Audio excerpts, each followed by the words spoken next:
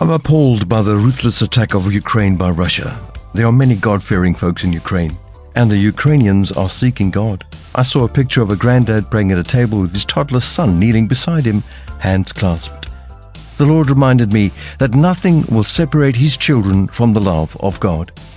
Isaiah witnessed the glory of God like a train filling the temple, like the train of a bride filling the aisle as she walked to meet her groom.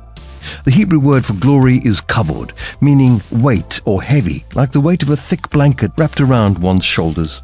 The glory of God brings comfort, security, and peace.